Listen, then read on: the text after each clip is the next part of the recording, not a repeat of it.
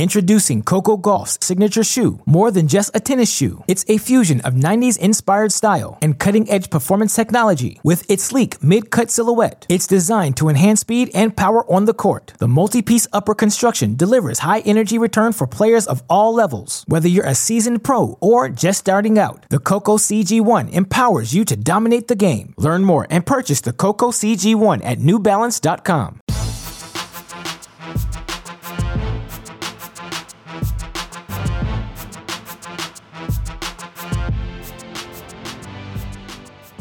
Welcome to the Mini Break, your daily podcast for the biggest storylines, results, and controversies from the tennis world. Today is Thursday, November 17th. Now, on yesterday's show with Nate Walrath and throughout the course of this week's Mini Break podcast episodes, I've introduced a new rule onto this podcast. We'll call it the Kiss the Ring Corollary. What does that mean? It means anytime one of the, dare I say, greatest of all time candidates, the Serena Williams, Roger Federers, Rafael Nadal's, Novak Djokovic's of the world are playing a significant match, I want to lead this show with that result. And of course, this week at the ATP Tour Finals, we have both Novak Djokovic and Rafael Nadal competing. I have led every day's podcast so far this week with a report on each of their results. That said, I also need to introduce the Get Back to Your Roots corollary to all of you listeners. What do I mean by that? Well,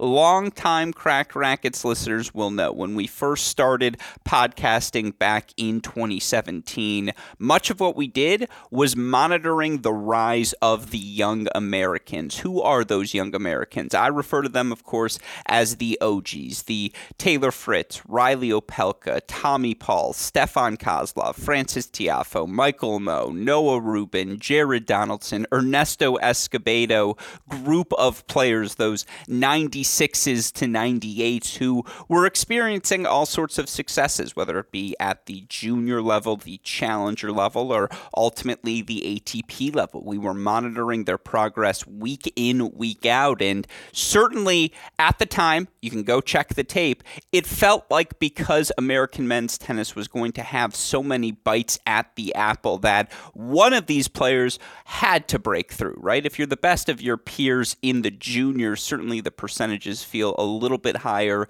that maybe you're not going to be the very best tennis player in the world, but you're just going to be in the mix moving forward. And after Thursday, we have an American man still in the mix entering championship weekend in what is ostensibly the final weekend of the 2022 ATP season. And once again, it's Taylor Fritz, who with his 3-set victory over Felix Auger-Aliassime today qualifies for the ATP Tour Finals championship weekend. Now, it's going to be tough. He already has a win over Rafa. He's going to have to beat Novak Djokovic in the semifinals, but it's time to celebrate that here at Cracked Racquets. We had Francis Tiafoe in the U.S. Open semifinals. Now we have Fritz in the ATP Tour Finals semifinals. Talk about a mouthful. Of course, Fritz also won an Indian Wells title earlier this season, and I don't think I have to run through all the Americans, but from Taylor all the way through to Brandon Nakashima at number 49, there are a plethora of American men inside the top 50 who you just feel like are going to be in the mix moving forward. Maybe not necessarily Grand Slam champions, but at least 1, 2 Americans, maybe even more in the second week of just about every slam moving forward. I don't want to say it's a likelihood, but it's very much a possibility when you look at the outlook for American men's tennis, and certainly I already have that on my list as a late November, I should say, early December podcast for us here this offseason. Where does American men's tennis go from here? But I know we're 4 minutes into the intro. I think it's pretty clear. I have to lead today's show with Taylor Fritz because he was exceptional in his 7-6, 6-7, 6-2 victory over FAA, from just his ability to be so poised on serve. I mean, he goes unbroken in the match, and maybe even beyond that, it was how clean a look he was getting on every return of serve. Now, I'm not saying Felix didn't have success on serve because there wasn't a break in this match until set number 3, but Taylor made Felix work for everything today, and I want to explore that and, again, continue to explore why, when you're looking for Taylor Fritz, I don't know what's left to question about his upside moving forward. It's the same things we've said now for 5 years, and yet he continues to get better on the margins each and every season. And now it feels like he's very close, if not to hitting his ceiling, to being this guy who you probably have to put in maybe tier 2 at the worst, Tier 3 at the worst, certainly, but maybe he's a Tier 2 guy moving forward. Maybe that's what the next 5 years looks like for Taylor Fritz, just constantly in that 8 to 15 positioning in the ATP Tour rankings. Fritz was excellent in his 3-set win. Want to break it down today. Of course, we did have one of the headliners on court as well. Rafa is not leaving Turin winless, ultimately earns a 5-5 victory over Casper Ruud. Now, there's not much analysis, in my opinion, that goes into that match. How do you think Rafa attacked Casper Ruud? Oh, you think he hit heavy to the Casper backhand, then moved in anytime it looked like Casper was either A, going to pop an on-the-run forehand short, or B, turned to a slice backhand when he was stretched? You're right. That's exactly what happened in the matchup between these two here on Thursday. There's your analysis of that match, but we can do a year in review. I suppose we can do a further autopsy this offseason, but what was Rafa statistically this year, and where and when did the drop-off happen? What should we be looking for from Rafa as we approach 2023? Of course, for Casper Ruud, not much to add on him today. We'll see him compete in championship weekend as he had already clinched his spot in the semifinals. Now, of course, tomorrow it's Tsitsipas versus Rublev for all the marbles. Who's going to play Casper Ruud? That's going to be really fun. Sequence of matches on Friday and Saturday, to monitor. But yeah, again, we've got those two singles results once again from the ATP Tour Finals, Champagne quarterfinals. I believe as of 6:36 p.m. Eastern Time when I'm recording this podcast are set. If they're not, it's just the match of the day, Sandgren versus Eubanks to go. So I'll keep an eye on that scoreline. But I want to get into what the quarterfinals look like, and an 8th quarterfinal for Ben Shelton at the challenger level this year. 8 quarterfinals for him. He didn't start playing pro tennis till June 1st. Come on now.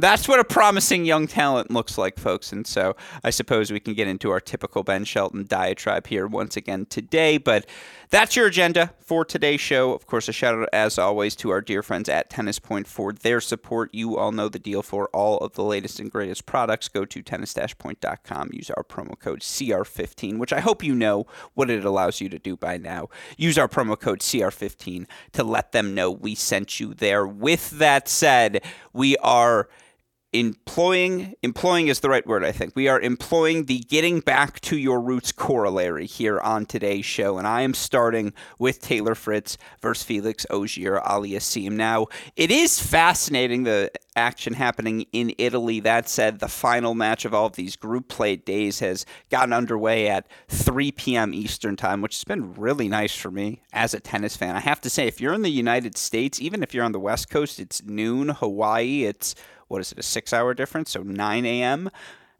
Not bad from a tennis viewing experience here in the United States. And so I got to watch the entirety of this Taylor Fritz Felix Auger-Aliassime match comfortably. And, watching this match, it really comes down to 3 instances where Felix blinked. And for Felix, end of the first set breaker, a couple of sloppy forehands, hand the mini breaks over to Taylor Fritz, and Taylor just continued to find big first serves, whether it was the kick wide, the flat wide on the ad side, just obviously peppering serves into that Felix backhand, but also his ability to change up his spots, go big down the tee on that ad side, go with the slice out wide on the deuce to open up so much court space to attack the Felix backhand with his first strike.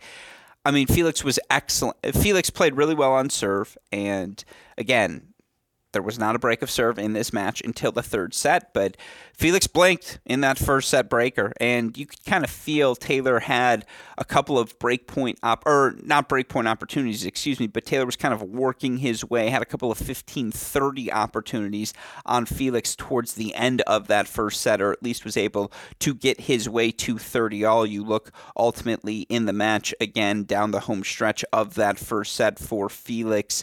He's serving 4 5-all, or excuse me, 4-6-all, and you have an early 15-all situation. It was, what game was it? I want to say it was the maybe 3-2 game. That's what it was, where 15-30, he was down early in that first set and was managed to dig his way out with a couple of big first serves. But the forehand sprayed on him, and that was a theme of the match. You look for Felix. He hit 18 winners on the forehand side, but also hit 18 unforced errors on that wing throughout the course of the match. It got a little spray happy, particularly obviously down the home stretch of the third set, and that's when the second and third blinks happen for Felix, when he gets broken serving at 2-3 in that third set. Taylor did really well all match long. Again, using his length to just get a clean strike on the return of serve, to generate enough depth on that return that Felix didn't just have a simple +1 forehand to put away. Now, there were plenty of times for Felix where, he had 31 unreturned serves, and he did hit 18 forehand winners, so he had plenty of success on that forehand wing, but the 18 unforced errors for Felix, a testament to just how difficult Fritz made his life with the return of serve. But look, Felix fought off the first 4 break points he faced, or maybe it was the first 3. I forget what the number was in that 2-3 service game. Hit a couple of big first serves. The only one Taylor's really going to regret. He had to look at a second serve on the first break point, and he just missed the return long. But look, Fritz continued to work his way in, and I do think it was actually on the 4th break point where Fritz generates good depth on his return of serve. Felix ultimately goes for the inside-in forehand, had a good look at it, but missed it a little bit long because it was a good, not a great look for Felix. There's the break for Fritz, and then Felix, the bubble kind of burst for Felix at that point, and Taylor does really well. Hits a really I think it was 3 unreturned serves in that 4-2 service game, and or maybe it was 2 unreturned serves and a very easy first strike forehand. And Fritz holds for 5-2. Great depth on his returns in that 5-2 service game, put the pressure on Felix right away, who got a little trigger happy on both the forehand and backhand wing in that game. And for Felix, 5 winners against 16 unforced errors.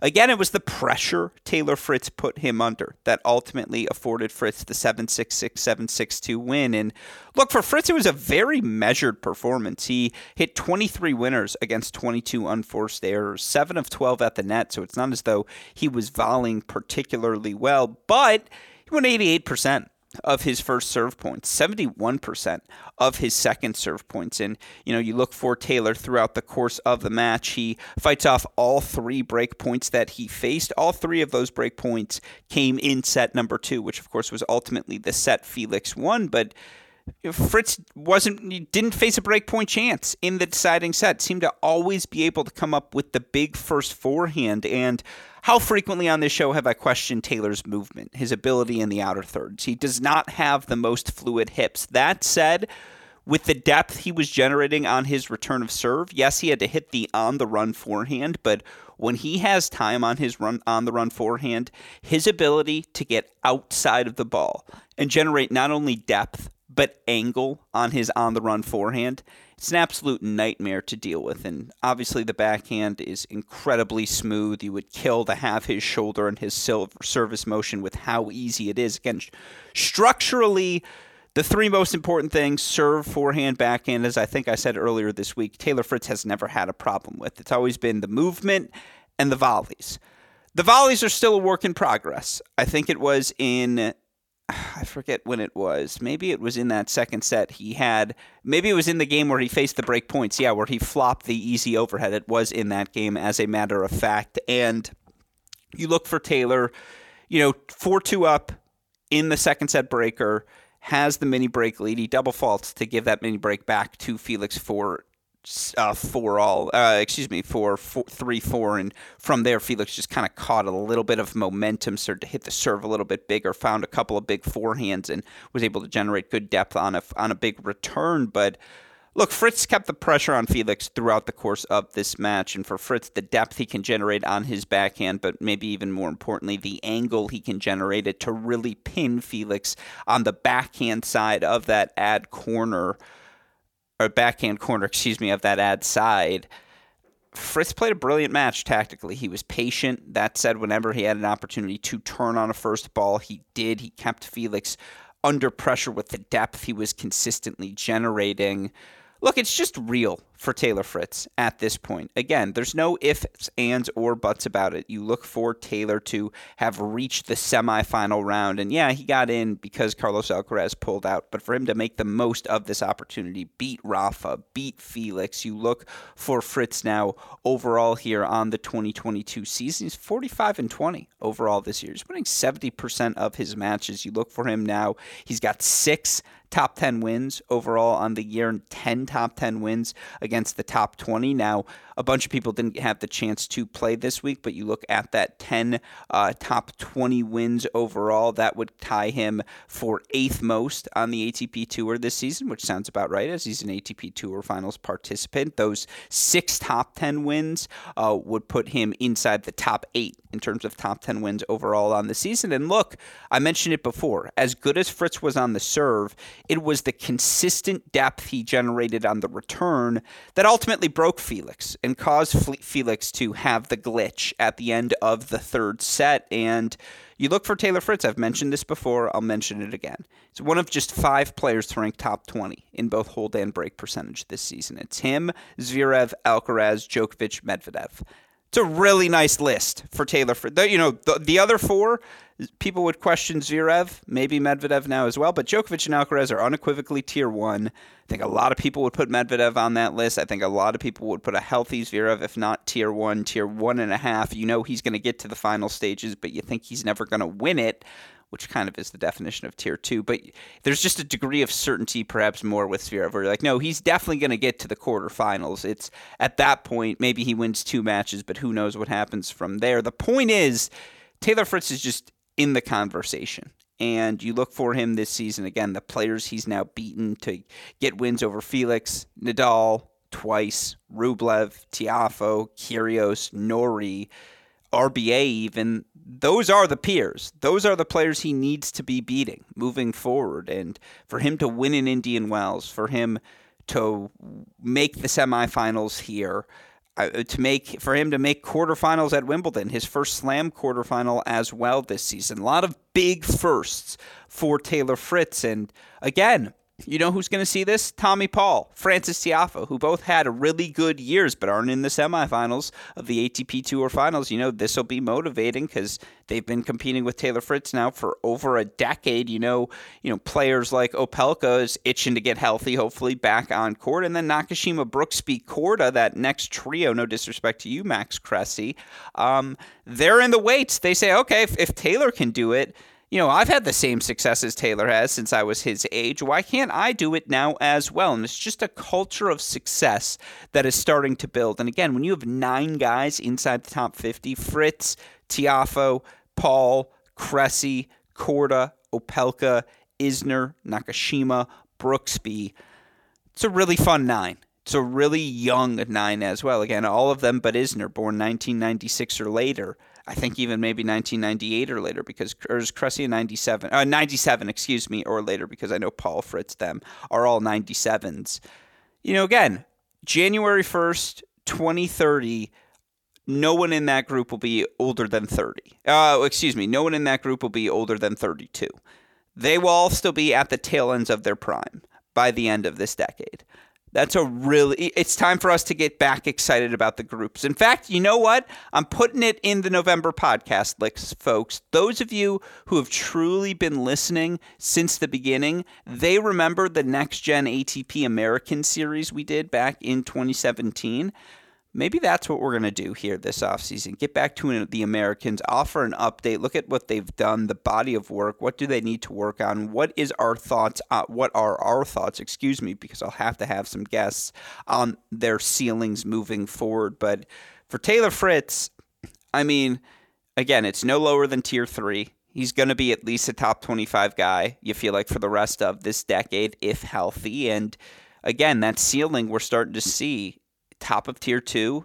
Is it tier 1 yet? He still can't volley, and you look for him again, 7 of 12 in the match in volleying with how well he hits his first serve.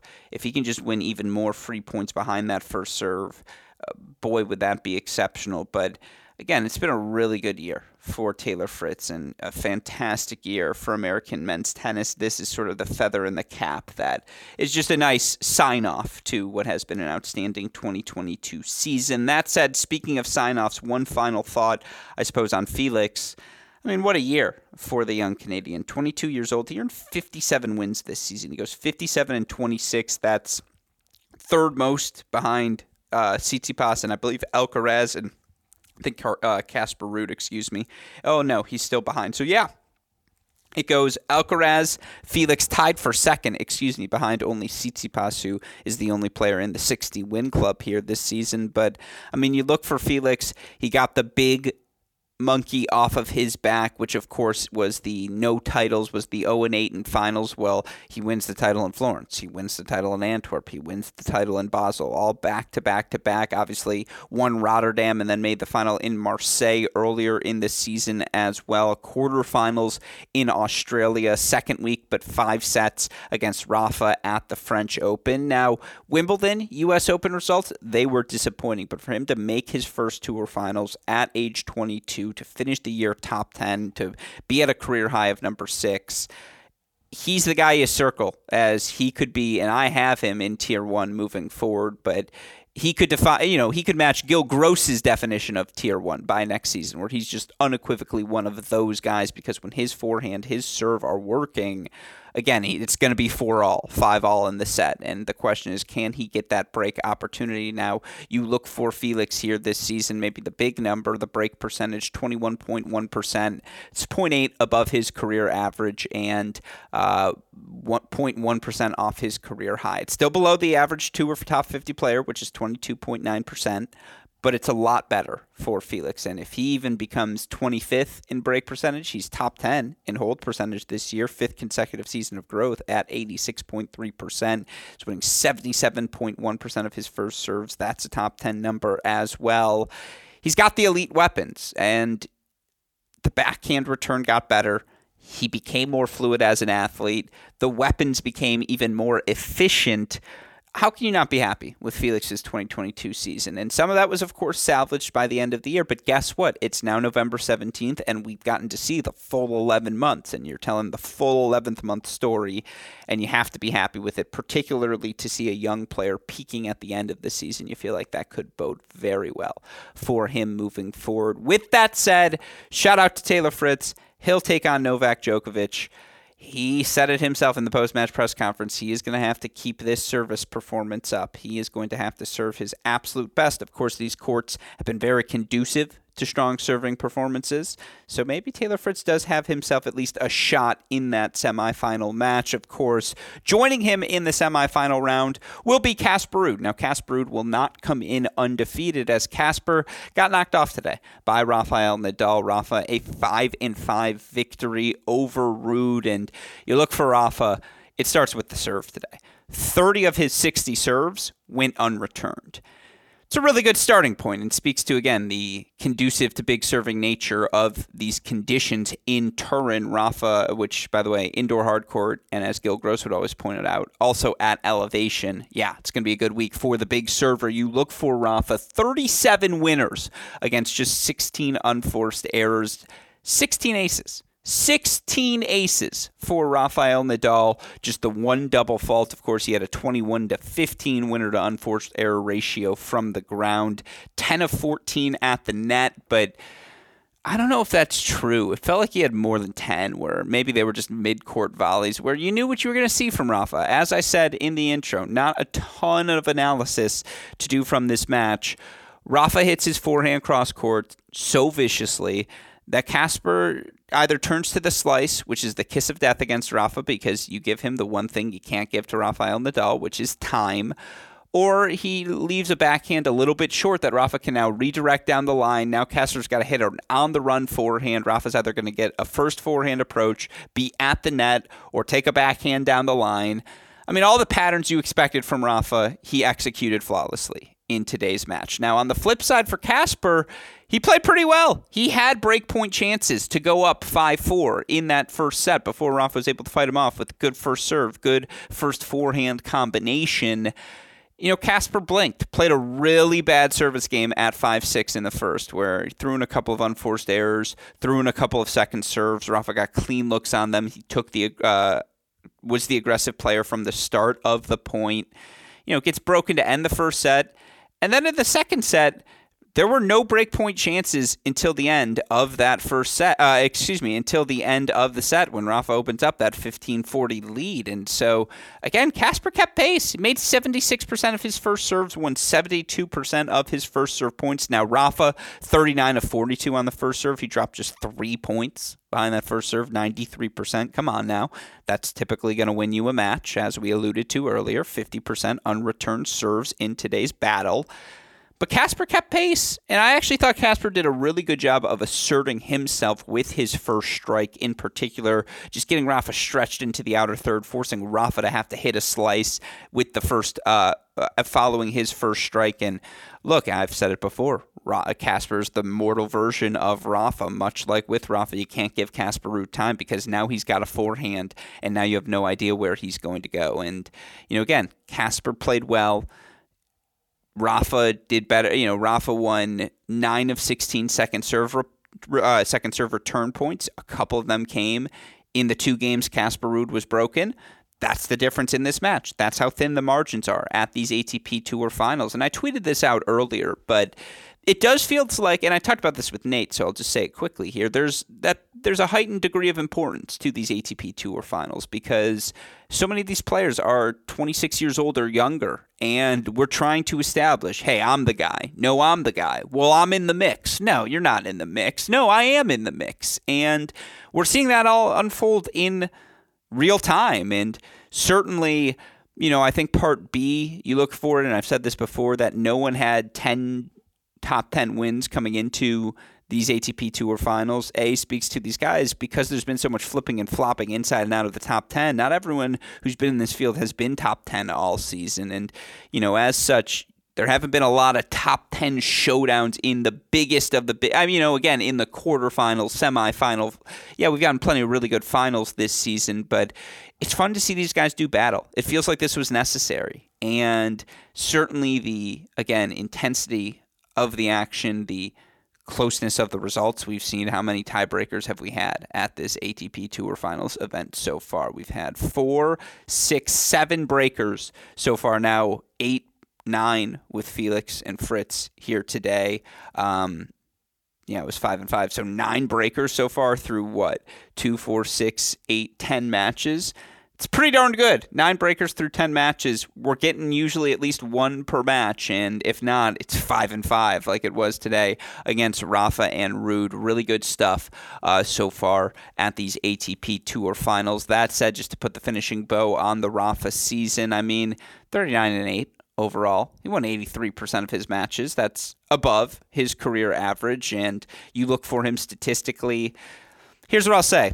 It was a down season statistically.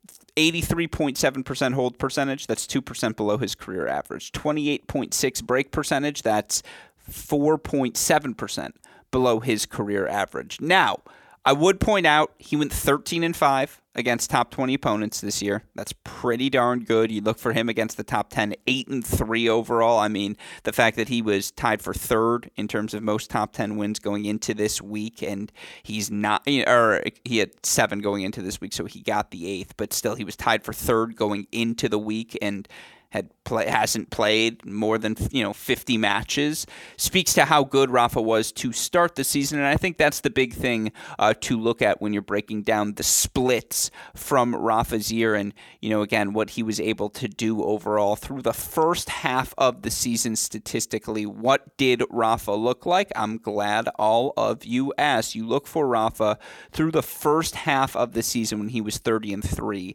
He was holding 84.8% of the time. That is 0.9% below his career average. He was breaking serve 30.3% of the time. That's 3% below his career average.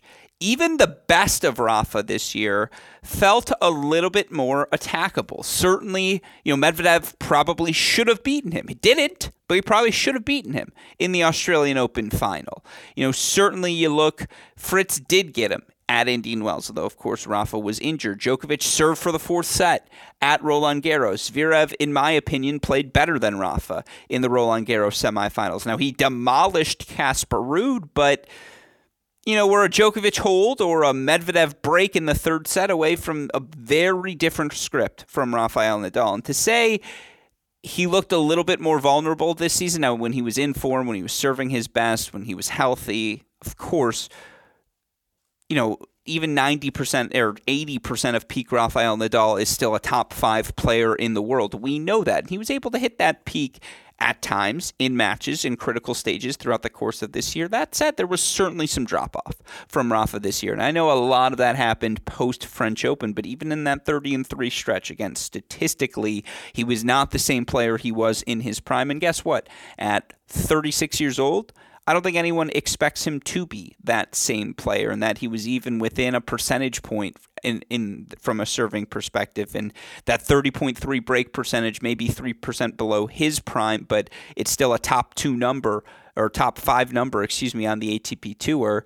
That speaks to the fact that even 20% worse Rafa is still one of the 3 best players on the ATP Tour. We learned that this season. Of course we did. That said, the gap between him and everyone else does feel a little bit smaller, if that makes sense, particularly just, again, given can he stay healthy now for 10 plus months? I don't think the answer to that question has been yes in a while, but certainly that felt heightened by his ending this season. That said, on the flip side, Casper Ruud, I got no qualms. You lost a match. You get to play the semifinals. You get a day of rest. You're into the semifinals for the second straight year. I got nothing to add on Casper. You even look as a record against lefties, 5-2 in 2020, 6-1 last year. He's 9-5 against lefties this season, and has wins on hard courts against Cam Norrie, against, I guess that's really the only significant one on hard court, Alex Molchan, I guess, but did lose to Shelton,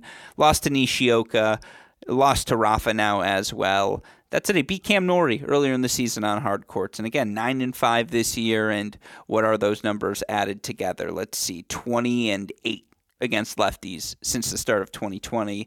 The best lefties can expose his backhand, but you better be the best, and you better do something exceptional. Otherwise, again, and it better be a quick court as well.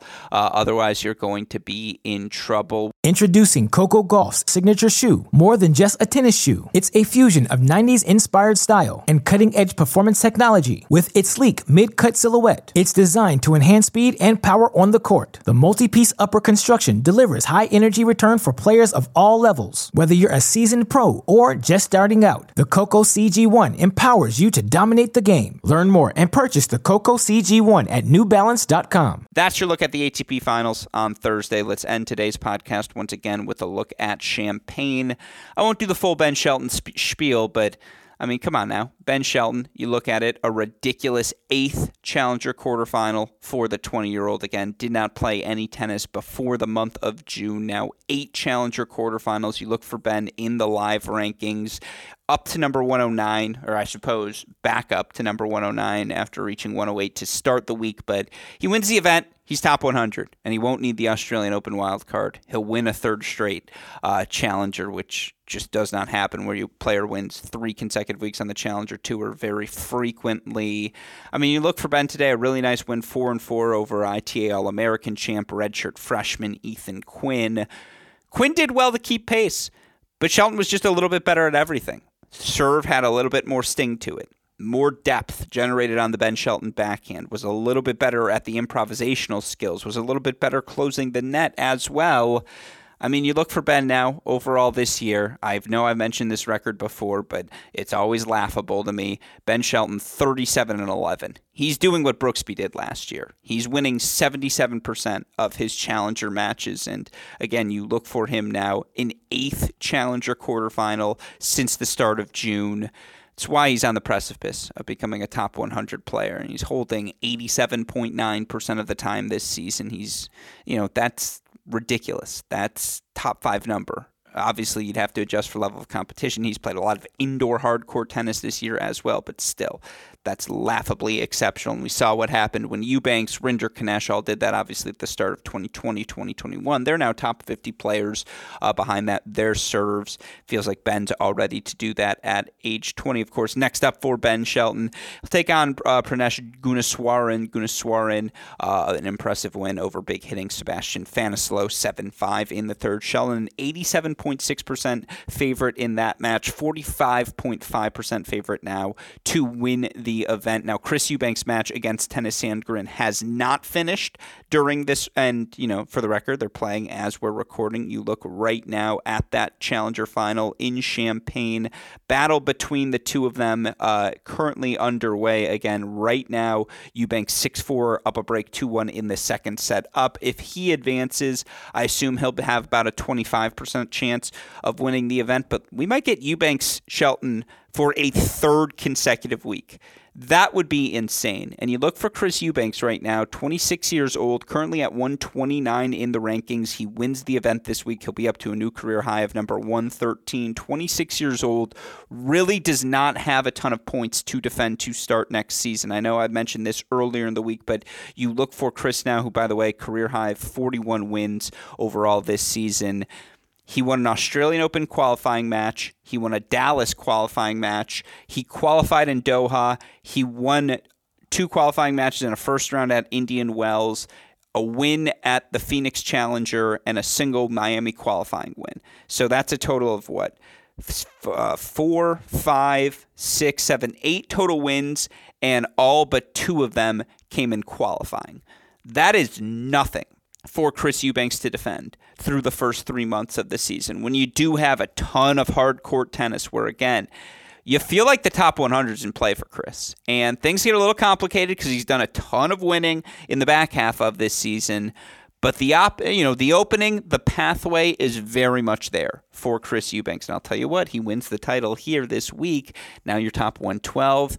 Maybe you go play a futures, or you go do something crazy here to end the season to try and just make one more top 100 push, because that Australian Open main draw is a call-in for Chris Eubanks, who, again, up a set and a break right now on Tennys Sandgren. The other results, really good win for Alex Vukic, playing on home soil as the former University of Illinois All-American. 4-2 win for him over Patrick Kipson. Alex Kovacevic defending home turf as well, the former Illinois All-American. 3-set win over Escobedo to set up a match with Stevie Johnson. Stevie, a 68.8% favorite, but I don't know. Stevie's been pushed to 3 sets in his first 2 matches. See, it's interesting because Stevie currently sitting at 110. He wins the Challenger this week. He's up to number 96. That gets you into the main draw of Australia. This is actually a huge week for Steve Johnson as well. So you know what? I'm not counting anyone out of that match, although for what it's worth, Kova up to a new career high 165 in making the quarterfinals here this week. Other quarterfinalists, Evan Zhu, who will await the winner of Sandgren Eubanks, a very big win for the former UCLA standout. Now 24 years old, currently sitting at a career high, is Zhu, as he, by making the quarterfinals here in Champaign, is he making his top 300 debut? He is, up to number 291 is Zhu. Spent a lot of time at the futures level to start the season, has played a ton of challenger level action to end the year, and made a semifinal in Winnipeg, now into a quarterfinal here in Champaign as well. Good stuff from the 24-year-old, and again, sets up what should be a very fun weekend in Champaign of championship action. Shelton versus Gunneswaran. You can watch Shelton play anyone. It's very, very much must-see TV. Kovacevic versus Stevie is really fun. Vukic taking on Nicholas Alvarez Verona, big hitters. That should be fun. Eubanks or Sandgren versus Zhu. Plenty of college tennis ties. Just, folks, give us one more weekend of tuning in to everything happening in the pro tennis world, as you won't want to miss out on the action. Of course, we will be back tomorrow and throughout the course of the weekend as well to recap it all. Of course, shout out to our super producer, Daniel Westoff, who has a fascinating job to do day in, day out, making all of our content possible. If you've missed any of it, search our podcasts: Mini Break Podcast, Great Shot Podcast, Cracked Interviews Podcast. You don't want to miss some of the players and coaches we're talking to to over there. Of course, a shout out as well to our friends at Tennis Point for their support of this show. And remember, tennis-point.com, use the promo code CR15 for all of the latest and greatest products. With that said, for our fantastic super producer, Daniel Westa, for our friends at Tennis Point, and from all of us here at both Cracked Rackets and the Tennis Channel Podcast Network, I'm your host, Alex Gruskin. You know what we say. That's the break, and we'll talk to you all tomorrow. Thanks, everyone.